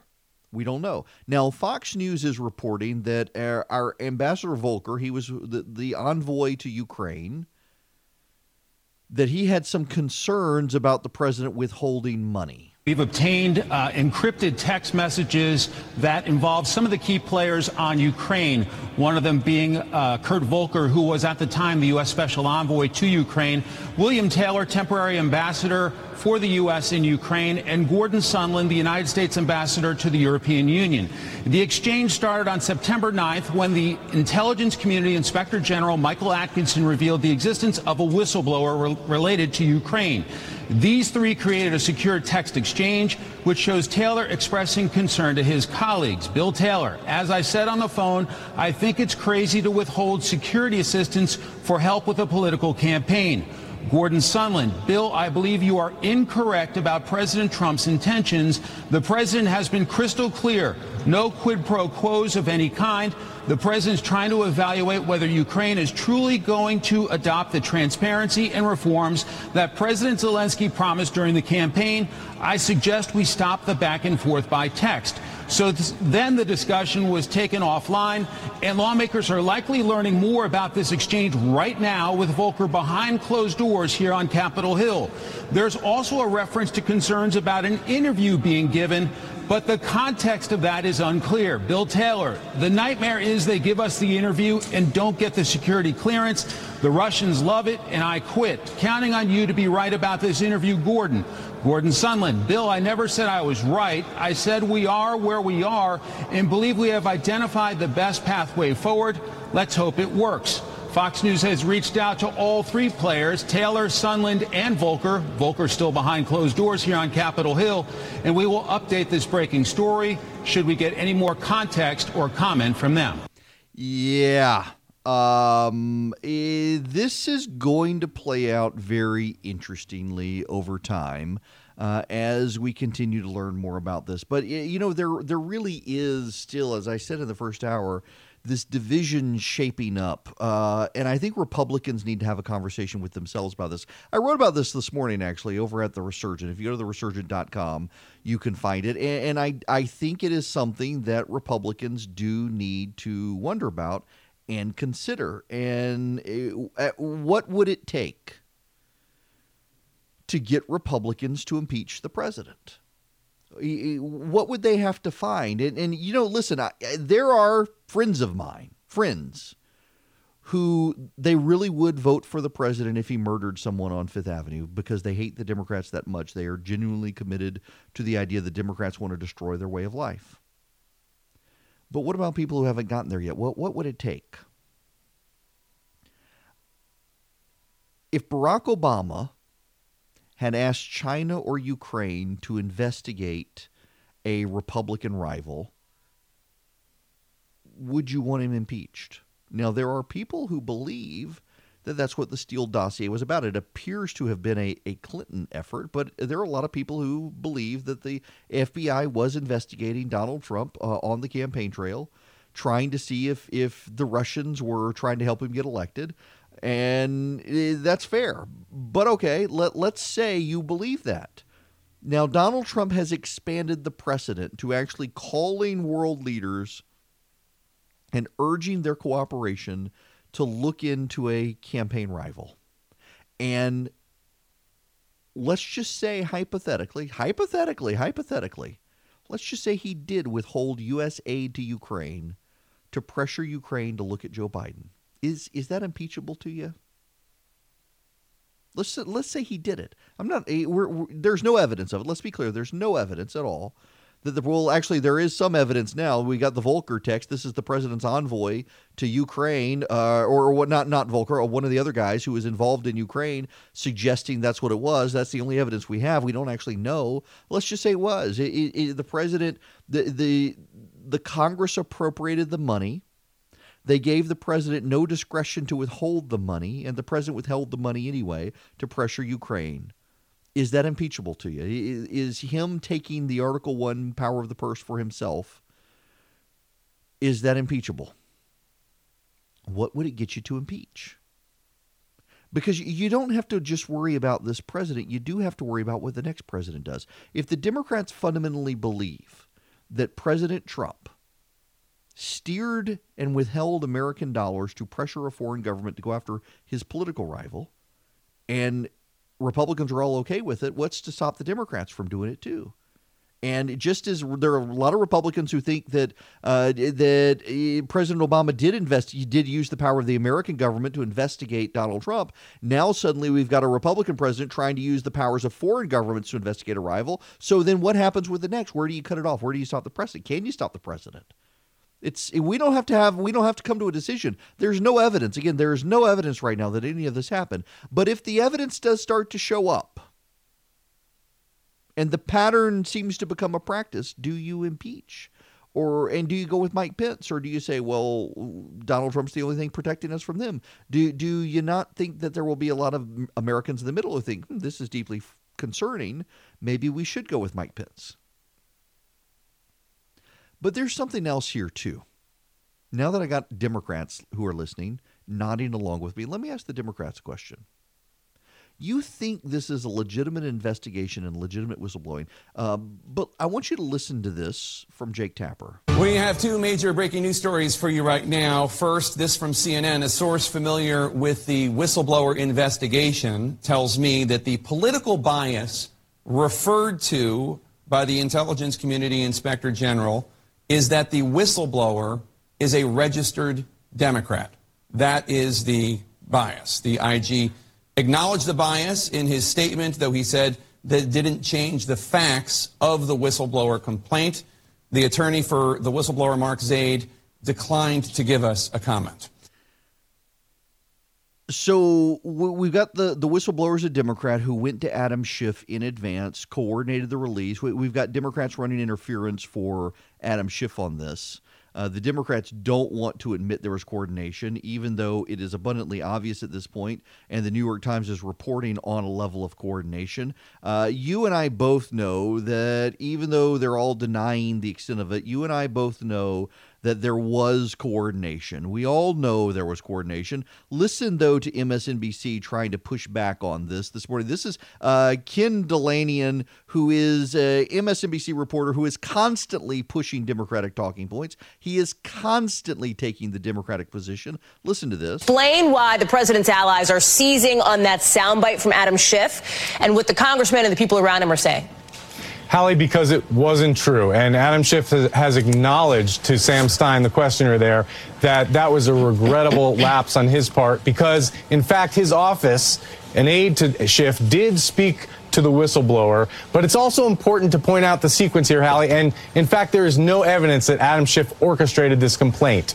Here's what happened. This person, a CIA officer, had conveyed his complaints to the CIA General Counsel through a colleague, but then became concerned because the CIA General Counsel alerted the White House, and the whistleblower thought the complaint was being mishandled. So he went, as many intelligence officers do almost routinely, he went to the Oversight Committee, the House Intelligence Committee, Adam Schiff's office. How do we know that many officers routinely do this?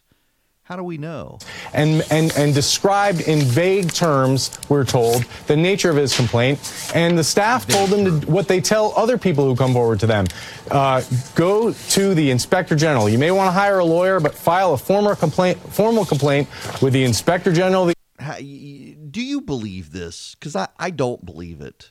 I know enough how Washington works that I know not to believe this, and yet you've got the media peddling it with a straight face. They're willing to believe the Democrats on this, and they're willing to jump to the worst possible conclusion on the president. So while I'm saying Republicans have some time but do need to think about what you would do, what would it take to impeach the president, let me ask the Democrats, why should we reward partisans in the intelligence bureaucracy working with Democrats to bring down the president? Isn't that a dangerous thing to do? Do you want Republican partisans in the bureaucracy working to take down a Democratic president? Why should we reward the intelligence bureaucracy? There aren't easy answers. You want easy answers. You want to say, Orange Man bad, impeach. But do you get to Orange Man bad, impeach when it's clearly a coordinated operation by intelligence officials going to Democrats and dripping a bunch of information that taken together looks bad, but individually you examine them and say, this really isn't impeachable. Do you really want to do that? Because, you're worried about the precedent of the president.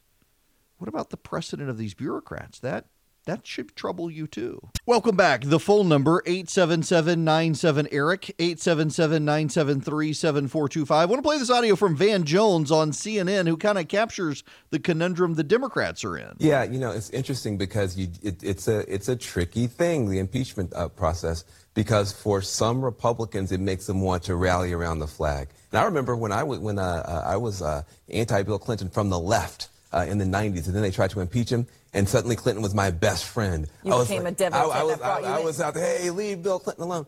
So I think, you get cross currents in this thing. At the same time, Democrats are in a lose-lose situation. Democrats are in a lose-lose situation. You can see Republicans rally. In fact, you're seeing a massive influx of donations to the president's reelection campaign from Republicans. Now, there are some who, on the right, who don't like the president at all and have never liked the president. And they're not going to like the president. And they see this as just another example of an excuse for Republicans to go away.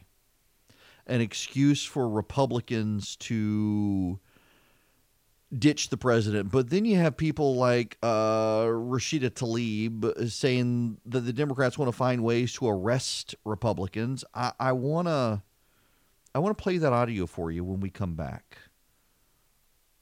And I want to talk a little more about Adam Schiff when we come back. Right now, actually, you know what? I got time. I misread the clock. Let me play this audio from Rashida Tlaib. So let me tell you, this is pretty, and this is the last caucus conversation we've had. Do you know this is really unprecedented? This is the first time we've ever had a situation like this. So they're trying to figure out, no joke, they're trying to figure out, well, is it the DC police that goes and gets them? No. Where do we hold them? I mean, this is the kind of, I'm not in those kinds of conversations, but I'm asking, what happens? And they're like, well, Rashida, we're trying to figure it out ourselves because this is uncharted territory. I'm sorry, I know, but no, I'm telling you that they're trying to be like, well, where are we going to put them? Where are we going to hold? No, I mean, those are the kinds of things they're trying to tread carefully. I mean, this is, I'm like you all. I ask the same questions. Well, what happens when they don't comply? I mean, the fact of the matter is, we held Barr and Secretary Ross from Commerce, the Secretary of Commerce, in contempt. Well, what happens if they don't continue to not comply? And everybody's looking at each other. We're like, we haven't had this ever happen before. So I just want you to know, I will relay your message. I will tell them they can hold off those people right here in Detroit. There you go. We'll just round up all the Republicans and throw away the key. We'll round them up and throw them in jail. Yeah, I don't think this is going to work so well for a lot of people to hear this from a Democratic member of Congress. Okay. I have got to go back to something I talked about in the first hour to get to. Essentially, I want to go full circle. And to begin with, I want to play you this audio from CNN. But still, the unemployment rate, the lowest since December 1969. So more people are working. People are coming off the sidelines and looking for jobs. 1969. The unemployment rate is the lowest it's been since 1969. Since what? Since Richard Nixon got elected. How do you impeach the president when we have the best unemployment since, since 1969. And for women, it is the best employment rate since 1953. But wait, there's more. There is more. The unemployment by race, historic Hispanic unemployment fell to 3.9%. That's a survey low. Black unemployment at 5.5%, also a survey low, but unchanged. And the labor force participation rate at 63.2%, also unchanged.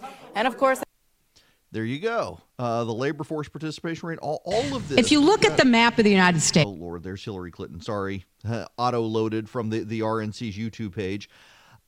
Y'all, it's an interesting situation here where you've got the president's Re-elect numbers right now are the best they've been since he was president.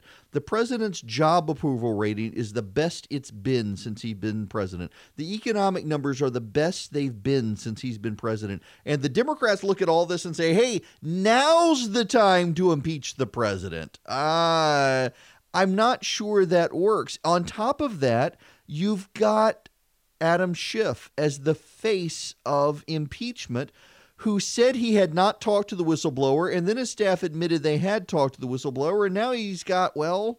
Ask him directly that question, your response to the Republican contention that essentially this is undercutting your investigation. He would not comment about that, but instead he criticized the president directly about the president's comments on the South Lawn of the White House. I'm not going to comment at all until after the hearing, except to say that I think the president's once again inviting foreign interference in our election is repugnant and a violation of his oath of office. It endangers our elections and it endangers our security. Yeah, okay. Adam Schiff coordinated with the whistleblower, who is a Democrat. And then we had a series of leaks. What were the leaks? What were the leaks? The leaks were that he asked Australia to look back at 2016. How's that a big deal? The leak was that the president talked to President Xi of China and said he wouldn't make any noise about Hong Kong as long as the trade negotiations were proceeding. I don't like it, but is that impeachable? He also raised that did China know that did the Chinese president know that one of its subsidiary companies gave a big sweetheart deal to Hunter Biden, trying to buy influence with Obama's office? Is that really a big deal? Meanwhile, you've got William Barr and Mike Pompeo going to Italy to listen to audio from someone who swears they know how the Steele dossier began in 2016 and that it's tied to the Democrats. And you've got the media losing their minds about this. Have you noticed there's an orchestrated campaign in the press to undermine the credibility of both William Barr and Mike Pompeo? Have you noticed that? Now, listen, I don't like conspiracy theories. I think conspiracy theories are harmful to the truth. Sometimes, though, what we're told that our conspiracy theories aren't. There does seem to be a there. You do have to acknowledge, you do have to admit there does seem to be a there. That the media seems really, really desperate to destroy the credibility of William Barr and Mike Pompeo for merely trying to investigate how did the Steele dossier originate. There is enough data out there.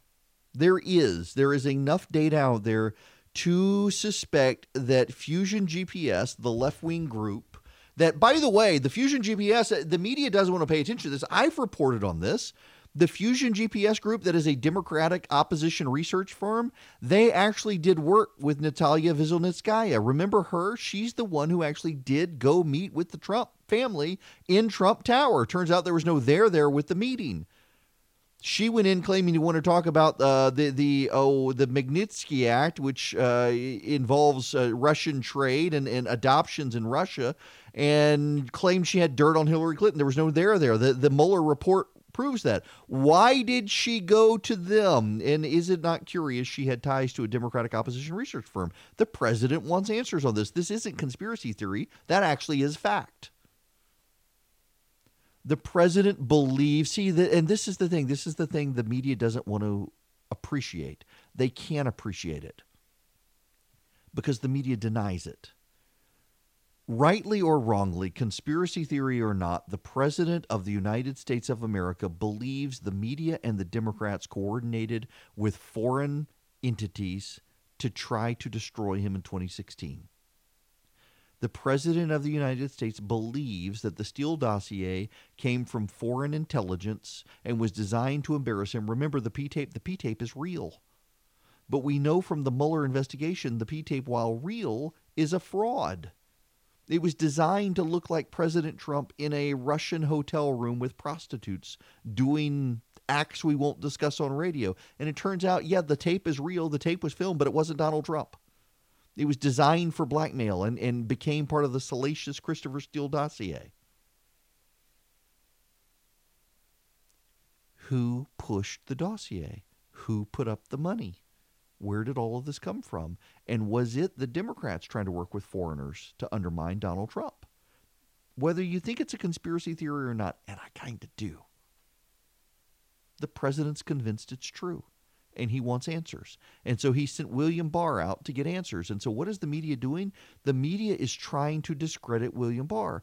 And that, to me, just is a big red flag that maybe there is a there. Maybe there is something going on. Maybe there is. I mean, listen to John Brennan. John Brennan, super hyper-partisan, was on TV. He worked for Obama. He was Obama's DNI or CIA director or what have you. Listen to John Brennan. I remember William Barr, when he was testifying in front of Congress, he said he didn't understand the predication of the counterintelligence investigation that was launched into Russia's interference in the 2016 election. I don't understand the predication of this worldwide effort to try to uncover dirt, either real or imagined, that would discredit that investigation in 2016 into Russian interference.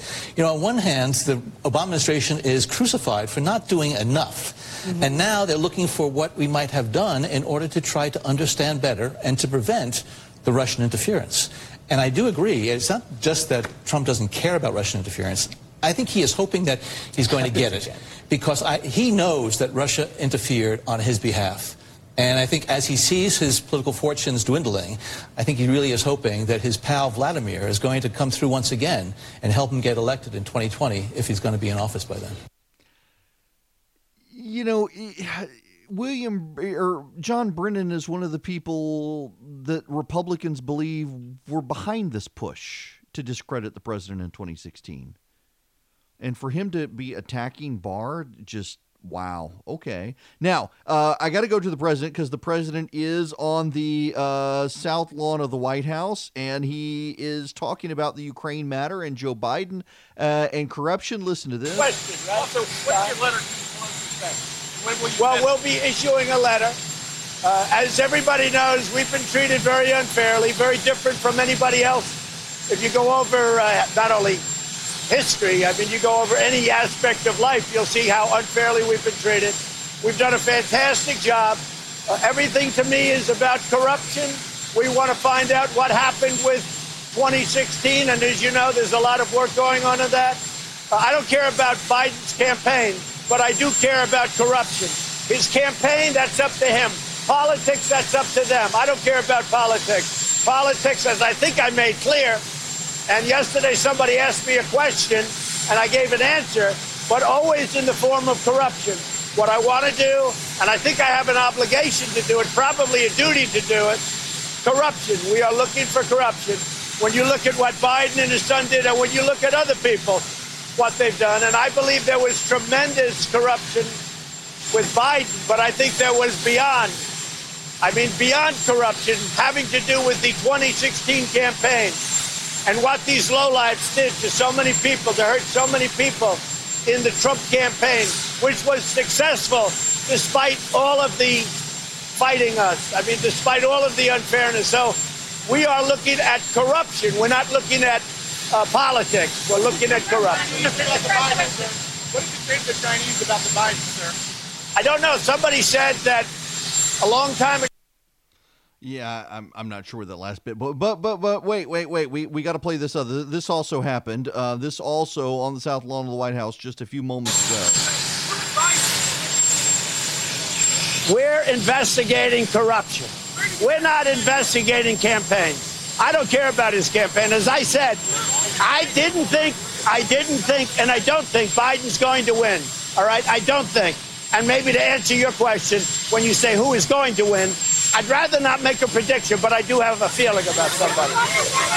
But I didn't think, because I've watched Biden over the years, and Biden is not the brightest person. I never thought he was going to win. I never felt he was going to win. If you look at his other two campaigns, he was a 1%er. He got very few votes. He got taken off of the garbage heap by Obama. Obama took him off the garbage heap. So it's one of those things. But I never thought that I didn't think Biden was going to win. I guess that everybody has a shot. But I don't think he would be, frankly, my toughest opponent here. And just to finish off, just to finish off, I don't think that he will win. I didn't think he was going to win, and I don't think he was going to win. All right.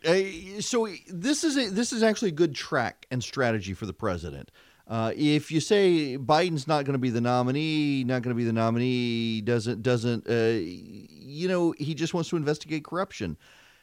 He has an argument, whether you agree with it or not, the president has an argument he can articulate that it seems clear that Hunter Biden tried to ingratiate himself with foreign governments to profit on his father's name, and the Obama team in 2016 was so busy trying to paint the Trump team as corrupt and destroying the reputations of people that they failed to look at this corruption. And the president has an obligation as the chief law enforcement officer to try to find out what actually happened. Was the American government abused to profit certain people? Now, the Democrats will turn that around and say, what about your kids? What about your kids? Well, if the president thinks his kids haven't done anything wrong, he can pursue it. The other thing here, though, that the president can use to articulate a defense is that he can't trust the intelligence community.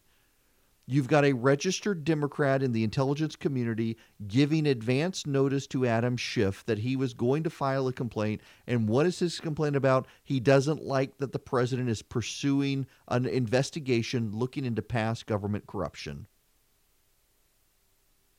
Now, you can say this is crazy. You can say this is nonsense. You can say, of course, the president's looking at Joe Biden for politics. But the president needs to articulate a defense, and it needs to be consistent. And there is a consistent defense for the president. He's looking at past corruption. He's looking at 2016. He thinks that the Obama administration was so distracted using foreign entities, by the way, foreign entities, including an Australian envoy, to try to go after his campaign. The president wants to see where are there people getting enriched on the U.S. government. Do we need to make changes to law? Listen, y'all. Do I think the president was probably looking at Joe Biden for 2020? Yeah, I kind of do. And I kind of think that if the president was using the American government to do that, it's probably impeachable. But I don't have any evidence. You don't have any evidence. We got some text messages that are starting to look a little damning to the president. If the drip, drip, drip of those text messages come along, then yeah, we may have a problem. But thus far, we don't have a problem yet. We've only got speculation. That's all we have is speculation. And as long as all we have is speculation, we really don't have anything. And that's what you got to keep in mind here. You know, who is it? Will Hurd on, I'm trying to find the clip. This happened just a short time ago. Will Hurd is the Democrat, or I'm sorry, he is the Republican. Will Hurd is, and here he is, who is a little bit concerned. Let me play you some of this from CNN with Will Hurd on what he's concerned with the president and the various investigations. Bring in now Republican Congressman Will Hurd. He's a member of the House Intelligence Committee. Congressman, thank you so much for being with us this morning. Have you had a chance to read these text messages yet? I haven't. The first time I've seen them or heard of them was you just reading them. But this is part of the reason why I think we should be having these hearings in the Intelligence Committee. I believe the whistleblower, these were allegations. I think we got to be clear of that. But these were serious enough that warrants some of this, the hearings that we've been having. So this is a Republican on the Intelligence Committee. And by the way, he's one of the ones who doesn't like the president. He won re-election by 200 votes and is out. He's not going to run again. Doesn't want to run again. He could be one of the Republicans who flips on the president. The president's got to be careful here in how he does this. I think saying he's focused on corruption is the way forward for the president, but he's got to be really careful how he does it, because there are going to be a lot of people who don't believe it. Why look at it? Is it not curious that he didn't do this? And this is a red flag that the Republicans need to steer clear of here. They need to figure out a way around it. They need to figure out a response. The president did not begin looking at Joe Biden's son until Joe Biden became the Democratic frontrunner. Until Joe Biden formally got into the race, he didn't start looking at Hunter Biden. Why, if he was so concerned about this corruption, why did he wait until Joe Biden got into the race? No, there are arguments he can make. He thought the whole Biden family was going to go away, but now that it looks like Joe Biden doesn't want to go away, we need to be worried about his son and his family enriching themselves off the American taxpayer. This is about protecting the taxpayer. This is about protecting other governments, making sure they're not wasting their money on a corrupt enterprise. By the way, do you know that Hunter Biden went into business with who? With John Kerry's son. Yeah, yes, it was a Kerry, it was his son, I think. Who went into this with Hunter Biden. The president has arguments around this. The problem is that the president's got to actually put some thought into the responses here, and he's very good on his feet, but that also trips him up. But there's also something else here. The president, we got great employment numbers. The president actually has good reelect numbers right now. He's got good job approval numbers right now. Maybe he is hoping the Democrats push impeachment so that he can rally his base even further. After all, he's telling Nancy Pelosi, put up or shut up on this. Actually get to formal impeachment or give it a rest. And she's not taking the bait. She may have to at some point because, it is kind of interesting. Democrats said there were concentration camps a month ago. And now suddenly they're not concerned about that anymore. They say they're concerned about this, and they're not actually even willing to go into an impeachment process. He's got an argument here to call their bluff if he'll do it. The president, he is still speaking at the White House to reporters. Let's get some of that. Do you think it'll pass the House, sir? Do you think it'll pass the House and die in the Senate? Well, I think this. We have a great relationship in the Senate. I have a 95% approval rating in the Republican Party. I believe the Senate, and I haven't spoken to that many senators, but I believe the senators look at this as a hoax. It's a witch hunt. It's a disgrace. Should have never happened. Just like Russia collusion delusion should have never happened. That was a witch hunt. And just like that, should have never happened. So I think in the Senate, I think they feel that the Republican Party has been treated very, very badly. Now, in the House, they have the majority. They all vote with AOC and +3. Nancy Pelosi's petrified of them. I mean, she's afraid she's going to lose her position. Nancy Pelosi will lose her speakership right after the election when the Republicans take over the House. Well, he said that, and there's a little bit of this about Elizabeth Warren. Badly. Elizabeth Warren, 36. What do you think about facing Elizabeth Warren? It's fine. I mean, it's fine. She's a socialist and maybe worse than that. But we'll see. I haven't seen his poll numbers. I haven't seen Biden's poll numbers. Look, Joe Biden was never going to make it. All right? He was never going to make it. He tried it twice. He's at 1%. There's a reason. When I announced, I went to number one, day one, and I stayed there the entire primary season. I never was off center stage. I was never given credit for that, but that's okay, except by Steve. The only one that gave me credit was Steve.